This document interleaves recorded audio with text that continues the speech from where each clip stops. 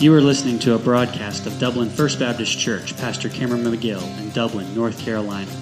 If you'd like more information about our church, please visit us at www.dublinfbc.org. That's www.dublinfbc.org.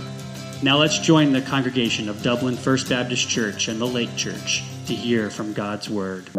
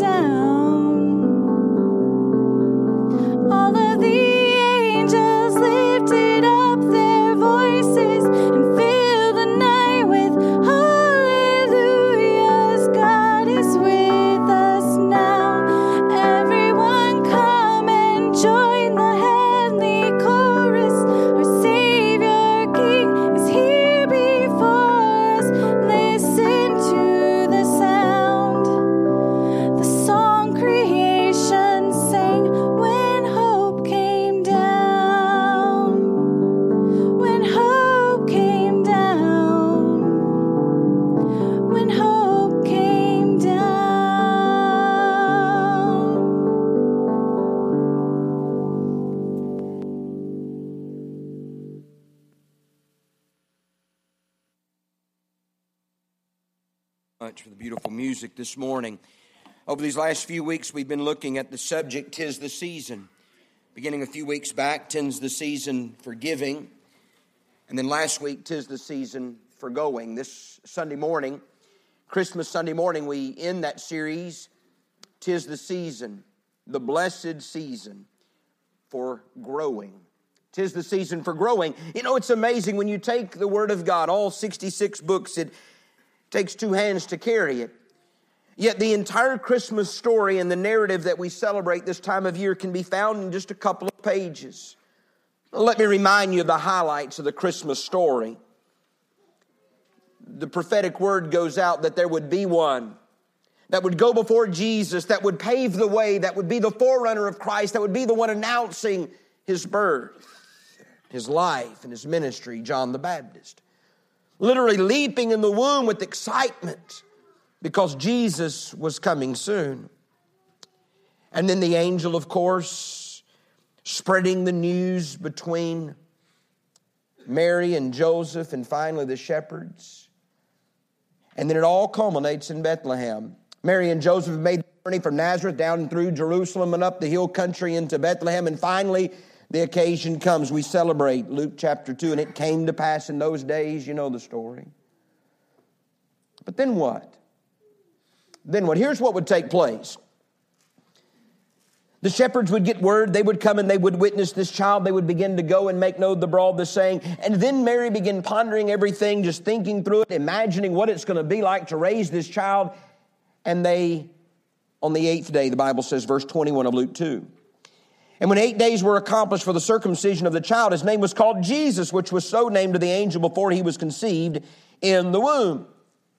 So Jesus has been consecrated before the Lord, if you will, through that circumcision.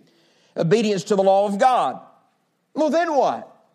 Well, the Bible says in verse 22, when the days of her purification according to the law of Moses was accomplished, they brought him to Jerusalem. Now, just so you understand the logistics of the journey, Nazareth is about roughly 100 miles or so away from Jerusalem. And then from Jerusalem to Bethlehem is only a few miles, maybe as many 10 miles in that day. It's kind of a different terrain now than it was then, but around 10 miles. So after she's finally prepared and ready and she's able to travel, they make their journey not back home, not back to Nazareth, not back to take up life, but immediately they went to Jerusalem to dedicate Jesus, to be obedient to the law, obedient to the Word of God. The Bible says when they went to Jerusalem, Simeon blessed them. Simeon identified that this was the Christ child, the one that he had been waiting for, the one that all of Israel had been waiting for. But then we pick up the story this morning. Verse 39. Maybe you don't even think of this as being part of the Christmas story, but it is. In fact, it's the part of the Christmas story that we need to apply more than any other part. For when we think about Nazareth and we think about Bethlehem and we think about the dedication of the temple, all of those things are focusing directly at Christ and our worshiping Him and our honoring Him and our identifying with Him. But in verse 39, we typically cut it off. In fact, I've got to admit, I've got the Christmas story highlighted, and I quit highlighting after verse 38. But notice verse 39. And when they, Mary and Joseph, had performed all the things according to the law of the Lord, they had been obedient to the very end, then they returned into Galilee, and finally, that 100-mile trek. Now, you think it was something this morning getting up and getting your children ready and getting them to the Lord's meeting house? Can you imagine a newborn baby making a 100-mile trek through the rocky terrain and then finally through the plains and through, the weather and everything that was unpredictable in that area, and finally to Nazareth? If you've ever traveled a long distance by foot, when you get there, you're glad to be there, right? I mean, their journey had finally come to an end. Can you imagine when they began nearing their home, a modest and meek carpenter's home? Can you imagine the thoughts that were going through their mind? Man, things are a lot different now than when we left. I remember when we brought our first child home from the hospital, it was such a surreal thought that we left here with 2, but we're coming back with 3. Well, not only had they left with 2 and coming back with 3, but the third one was none other than the Son of God. What a thought. Verse 40. And the child Jesus grew. Isn't that something? Feet that had trodden the streets of gold and had to learn to walk. A mouth that had spoke all matters into existence had to learn to eat solid food. Wow. He grew. And look here. And he waxed strong in spirit. Now, I submit to you, I imagine living in a carpenter's home, he probably got strong physically. And I'm all about that. I think it's a wonderful thing. Go to the gym, go work out, go, get your muscles, get your body in good shape and all that thing. But notice, there's nothing here really specifically about the physical nature of this child, but he waxed strong in his spirit. But there's more. He was filled with wisdom. What is wisdom? Let me give you this real quick. Wisdom is when you take knowledge and you put it to good use. Wisdom is when you take knowledge and you make the most out of it. It's not just what you know, but it's applying that what you know. And Jesus did that. And notice, and the grace of God was upon him. And then we know nothing for the next 12 years or so. This process, verse 40, kind of covers it all. In verse 41, Jesus would go to the temple. He would begin ministering. He would identify with his mother and father. We'll talk about that next week. We're going to look at a message specifically on the life of Joseph. And again in verse 52, the Bible says, and Jesus increased in wisdom and stature and in favor with God and man. But today I just want to take a few moments and camp out on the thought, 'tis the season for growing. You see, it wasn't enough here in the text that Jesus was born of the virgin, laid in the manger, that the shepherds came and worshiped, and eventually the wise men would get there and present their gifts. It wasn't enough, but there was a process that began at Bethlehem, a process that continued through Jerusalem, a process that continued into Nazareth, a process as Jesus began growing and maturing. And my question to you today is, have we ever moved beyond Bethlehem? Have we come to the point that we're applying that which we know? Have we come to that point that we're growing and maturing in our faith? Or are we remaining a baby before our Lord? Now imagine if God sent this baby and he remained a baby, he would never have been our Savior. He had to mature. He had to be tempted. He had to live a sinless life. He had to perform all those things. He had to go to the cross. He had to suffer, bleed, and die. He had to die on that cross so that he might be raised on the third day. There's a process. And beloved, my concern for us and my concern for believers all over the world is that while there may or may not have been a birth, there's never been growth. So first I want to introduce the gospel to you.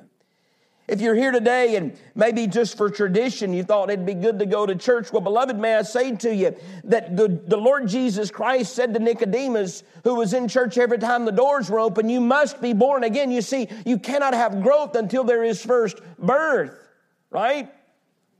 So there's birth in Bethlehem, and in verse 40 we see the growth. Let me give you three things very quickly. As I prayed and I sought leadership of the Holy Spirit this week, just some simple things I could leave you with, because I understand it's Christmas morning. You've got a lot of things on your mind. Some of you are hoping the biscuits don't burn, or, the presents are still there, or whatever it might be. So I want to make this simple. How is it that Christ grew? What was it that caused the growth process and the maturing in Christ, and then sort of relate it to ourselves and say, well, are we adhering to these things? Are we following his example? Three things. Number one, I believe the growth of the Lord Jesus Christ is due to the fact that he was confident in his person. Confident in his person. Preacher, what do you mean by that? He knew exactly who he was. There was no doubt, there was no fear, there was no trembling, there was no intimidation, because he could stand not only upon a rock, he could stand as the rock. He realized that he was the great I am. He identified as that. He realized that he and the Father were one. There are a couple of indications in that. Notice chapter 2, verse number 49. Jesus had been in the temple, and he had been sharing with the leaders and the priests, and they were amazed at him. And his mother and father were looking frantically. Can you imagine? I want to tell you, it's a bad feeling when you lose a child. But when you lose God's child, can you only imagine? So they're frantically looking, and they've been looking and looking, and finally they find him. And Mary said, Jesus, didn't you know that we were worried? Your father and I have been worried sick. And he said this, verse 49, how is it that you sought me? Wist ye not that I must be about my Father's business? Even as a 12-year-old little boy, he was not confused as to who he was. Today, I want to encourage you to settle it once and for all. If you're not sure, if you're wondering, if you're questioning, if you have a hope, so maybe so salvation, settle it. You need to be confident in your person, confident in who you are in Christ. The Bible says that I can be in Christ a brand new creation. With the old things passed away, behold, all things have become new. The Bible says in Christ, I am more than a conqueror. The Bible says in Christ, He is my strength. He is my rock. He is my fortress. There is so much that we have and so much that we are simply in Christ. Luke chapter 3, verse number 22. Things are moving quickly in the life of Christ. Jesus is now baptized by His cousin John.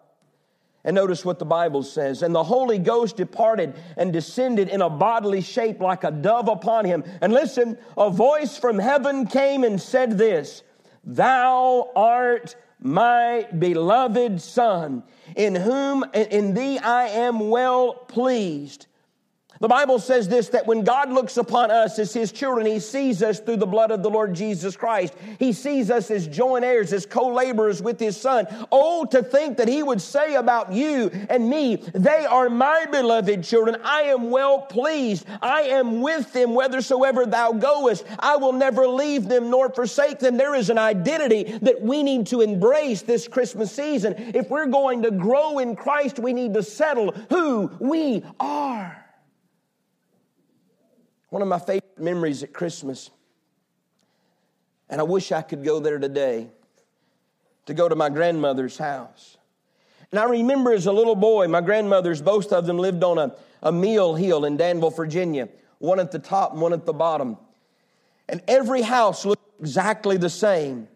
Whenever they built those houses and families would move into them, they'd say, you can have your house any color you want so long as it's white.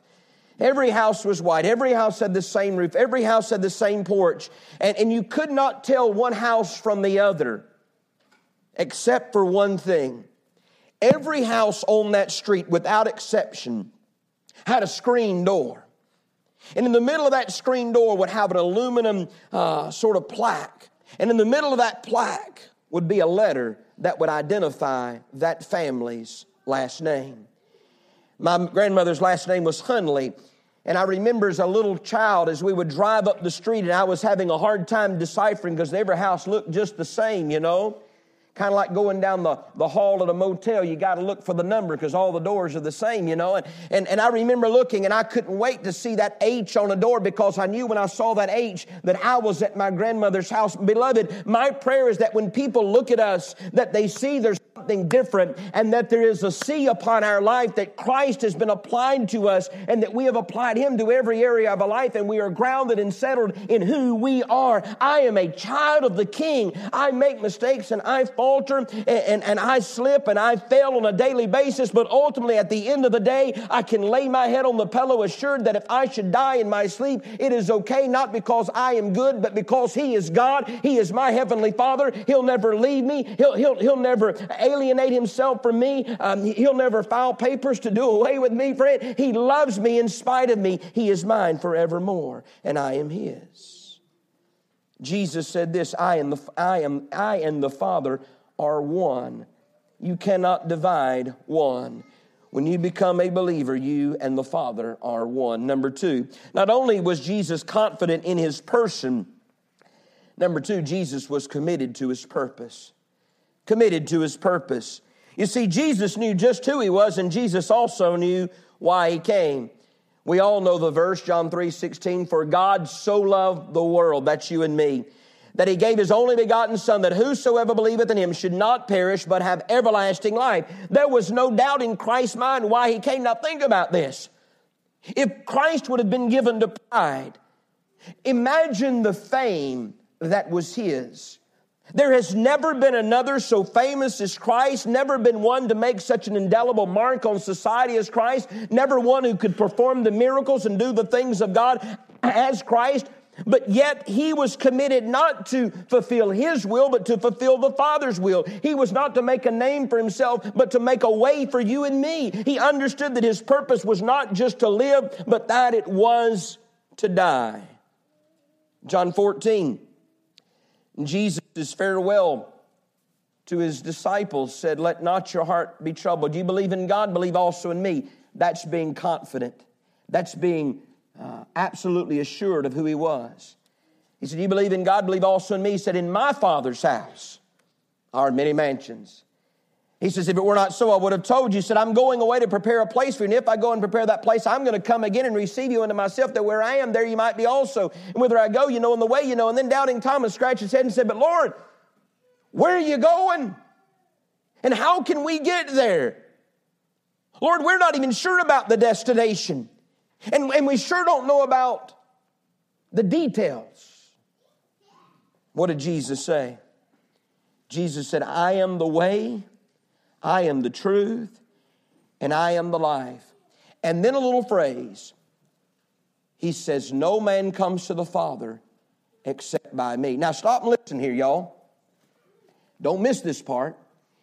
Jesus in that closing phrase says, no man comes to the Father except through me. He understood that his purpose was to be the way, that his purpose was to unite a holy God and a fallen man. He understood that if it wasn't for him, there was no other way, that there was no other access. He understood the importance of his role and the purpose of his existence on planet Earth. And you say, well, I get that and I agree, but preacher, what does that have to do with me? Here it is. You and I have been charged with proclaiming the gospel of the Lord Jesus Christ. And if we truly realize that our ultimate purpose, if we are a Christian, is not just to be a good Christian, it's not just to sing good Christian songs and live a good Christian life, but ultimately it is to bring lost people to a holy God through the blood of Jesus, to introduce the gospel, to be inspired daily, to lead people to Jesus. And we must be committed to that purpose. Jesus says, I have come to seek and to save that which was lost. Are we truly committed to our purpose? First, individually. Individually. Sometimes we can get so caught up in life and even in religion that we forget that our purpose has never been to be religious, you know? Our purpose has never even been just to be faithful to church. Because if we're just checking off a box, yes, I went to church, yes, I've done my duty, I've fulfilled my obligation, we're totally missing the mark. And by the way, Satan doesn't mind a bit if the churches are full. In fact, he'd be just delighted for churches to be full all over the world all the time. Get those people in there together so they're not any threat to those outside of the church. We realize that ultimately we are not the church when we come in here. We are a body of believers who have come to worship. We are the church when we go out those doors sharing the good news. Why? Because that is our purpose. Visitors, bear with me for about 2 seconds. Members, you're probably going to hear a lot over these next few months about our purpose. I was in a meeting a few months ago. Jeff Eisenhower, he's the pastor at Aaron Lake Baptist Church, huge church up in Fayetteville. They lose 3,000 people every year. Can you imagine? Because they're military. And they transfer out and they transfer in. They transfer out, I can't imagine. And he said for years, we were committed to being a good church for people looking for a good church. And he said we perfected that. We had a product that was more enticing than the products of the other churches. So people looking for a good church, when they moved to Fayetteville, will come to our church. As I was sitting in that meeting, I realized I'd had one of those aha God moments, that he was truly penetrating the depths of my heart with that, because I realized that was me. I was getting good at developing a product that other people would want to come and experience our product, even sometimes to a fault. And I realized that God nowhere in His Word says, you go build a church that people want to come and experience your church. Here's what He said. You build everything you do upon the foundation of the gospel, and I will build my church, so that the gates of hell will not prevail against it. And I saw that, and I thought, wait a minute. 90% of our churches are plateaued and declining. They're dying, but God, you said you would protect and you would prevail your church. But God, why is that? And maybe it's because the churches across our land are being built not on the gospel of the Lord Jesus Christ, but on the man-made foundations of religion and ritual. Our purpose is not to be religious or experience or express ourselves through rituals. Our purpose is not just to go through the motions so that we feel good about ourselves. As we were out this week and sharing gloves and sharing hats and sharing toboggans and sharing all the things that we got to share, I realized that ultimately anybody could do that. The Hells Angels could have loaded up on their motorcycles and gone up there and done that. Unless we are also giving them the gospel, what good is it? It is one thing to make a person's hands warm or their head warm or their feet warm. But only the gospel of the Lord Jesus Christ will fill a person's heart and warm their cold old soul with the gospel. Oh, beloved, that we would be committed to His purpose. His purpose. Number 3. Not only do I see in this text, and the child grew, that Jesus in His life of growth was confident in His person. He knew just who He was. Not only do I see that He was committed to His purpose, that is the Father's purpose, but thirdly, I see that Jesus was daily consumed with His passion. Consumed with His passion. There are 2 things that Jesus remained faithful to. Number 1, His purity, and number 2, our pardon. That required much passion. To remain pure, even in the times of temptation, Satan tempting Him 3 times, and we are sure tempting many, many more times in His life. Jesus, being 100% man as well as 100% God, experienced all the trials and all the tribulations and all the temptations that you and I do. How is it that He was so faithful? It was because of His passion, His love for you and me, because He realized one slip, one mistake, one fault. Not only am I done for, but my people are doomed. How important that we become passionate when it comes to our lives of purity. That we live a life that others would look at and see that it's authentic and that it's genuine and that it's the real thing. And then secondly, He was committed to our pardon. We call it the passion of the Christ. Come Easter, we'll talk about His passion. But are we passionate about the souls of other people? Is there a desire in our heart that we are completely consumed with this thing of the gospel? I'm so thankful God speaks to simple-minded people in simple ways.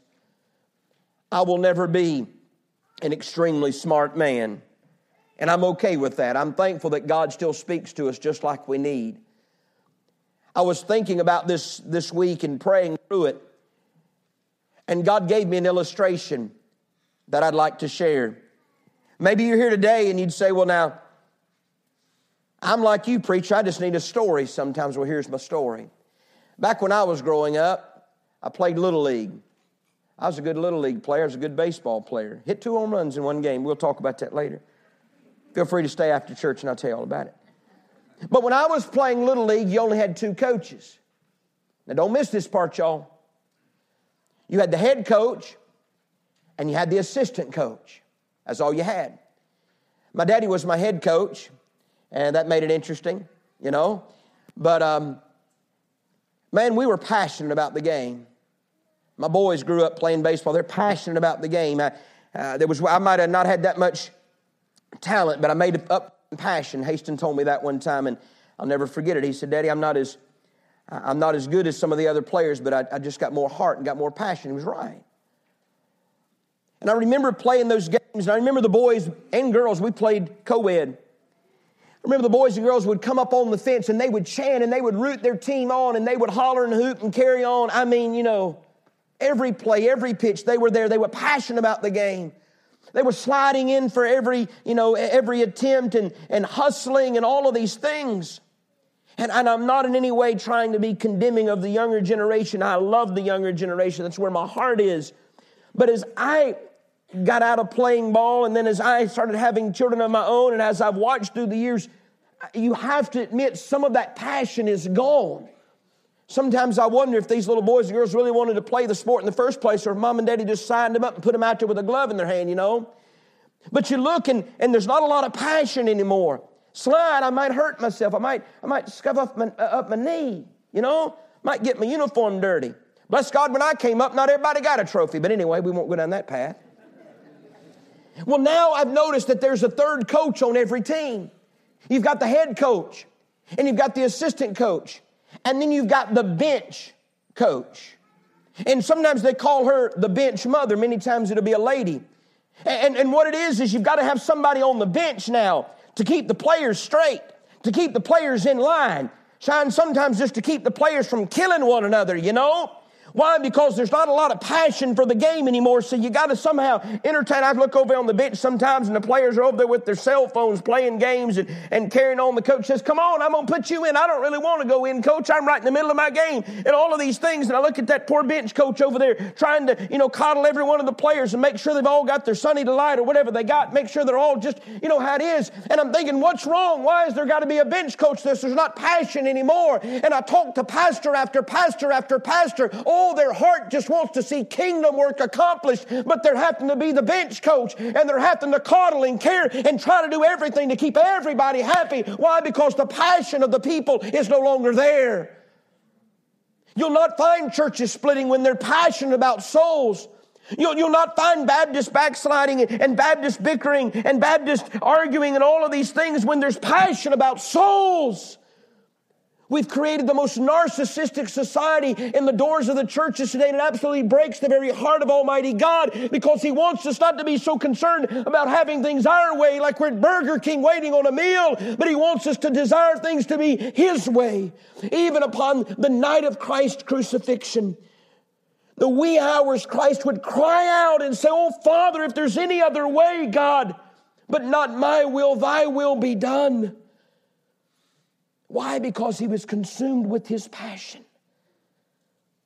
Beloved, may I ask you, do you have passion today? Are you passionate about the things of God? So much passion at our disposal. Jesus says, guys, you think you've seen some miracles in my life? You've seen some blinded eyes open, some lame people walking. You've seen some hungry people fed and a couple dead people raised. But guys, the Holy Spirit of God's going to come upon you, going to fill you, going to envelop you and indwell you. And when He does, you're going to do even greater things. Why? Because you're going to be filled with all of the very passion of God. Can you imagine? Can you imagine in creation when God spoke all matters into existence, when He spoke the Smoky Mountains into their place, and when He spoke the Atlantic Ocean in its place, when He spoke the continents in their places, when He spoke the highest places and the lowest places, the hottest places and the coldest places, all of that power and all of that authority and all of that of God is instantly now ours through the Holy Spirit. And He says, now there's power, there's passion in that. Pathos, the Greek word, there's passion in that. Jesus grew because He was confident in His person. As we close this morning, may I ask you, do you know that you know that you know that you know that you are a child of Almighty God? Do you know that you're saved, that you're born again? I'm not asking you what denomination you are. I'm not asking if you've met with the preacher or met with the baptistry pool. I'm not asking if you've been through a class or 10 classes. But has there been a moment in your life that you can honestly say, yes, I repented of my sins. I turned my heart and life over to the Lord Jesus Christ. I accepted Him. I became a believer. Are you confident in His person? Secondly, if you are you totally committed to His purpose? Do you understand that He has a great purpose for you individually and for us as a church? And thirdly, are you consumed, absolutely consumed with passion for the things of God? What a wonderful Christmas morning this could be. Can you imagine? Can you imagine? Years to come, somebody says, my favorite gift I ever got was that Schwinn bicycle when I was 12 years old. My favorite gift that I ever got was on my 16th Christmas when I got that little convertible. My favorite Christmas present I ever got was in a church in Dublin, and I accepted the Lord Jesus Christ as my Savior. Wow. Having that settled. Beloved, I want to encourage you this morning, get it settled once and for all. Christians, and I include myself at the top of that list, get over yourself. Get over your own purpose and your own desires and your own wants and your own wishes and your own taste and preferences, and say it's all about Him. It's not about me. And then whatever it takes to allow God to live and to breathe through you His passion, His fervor, His zeal. 'Tis the season for growing. Father, we thank you that you do grow us. Father, you didn't have us to be, Lord, babies that would remain babies. Lord, there's nothing more heartbreaking than to see a child who hasn't developed. Lord, a child that as they get older, there's no maturing, there's no physical maturing, there's no emotional or mental maturing. And God, my prayer is that when you look at your children, you don't see that. God, I acknowledge there have been many chapters of my life where I went backwards instead of forwards. And God, I pray today that you would help us in that, Lord, that just the very realm of growth that takes place when we truly know who you are and who you are in us. Father, I pray this morning for that person that might be here that needs to settle it. They need to be confident in who they are right now. God, that they might cry out as they know how best, with childlike faith. Lord, just call out to a holy God, oh God, I'm a sinner in need of a Savior. Lord, come into my heart and take away my sins. Lord, forgive me. Lord, be my Savior. Be the Lord of my life. Right now, Lord, I want to be confident. I want to know that I know that I know. I want to have no doubt in who I am in you. Oh God, may it be, may it be.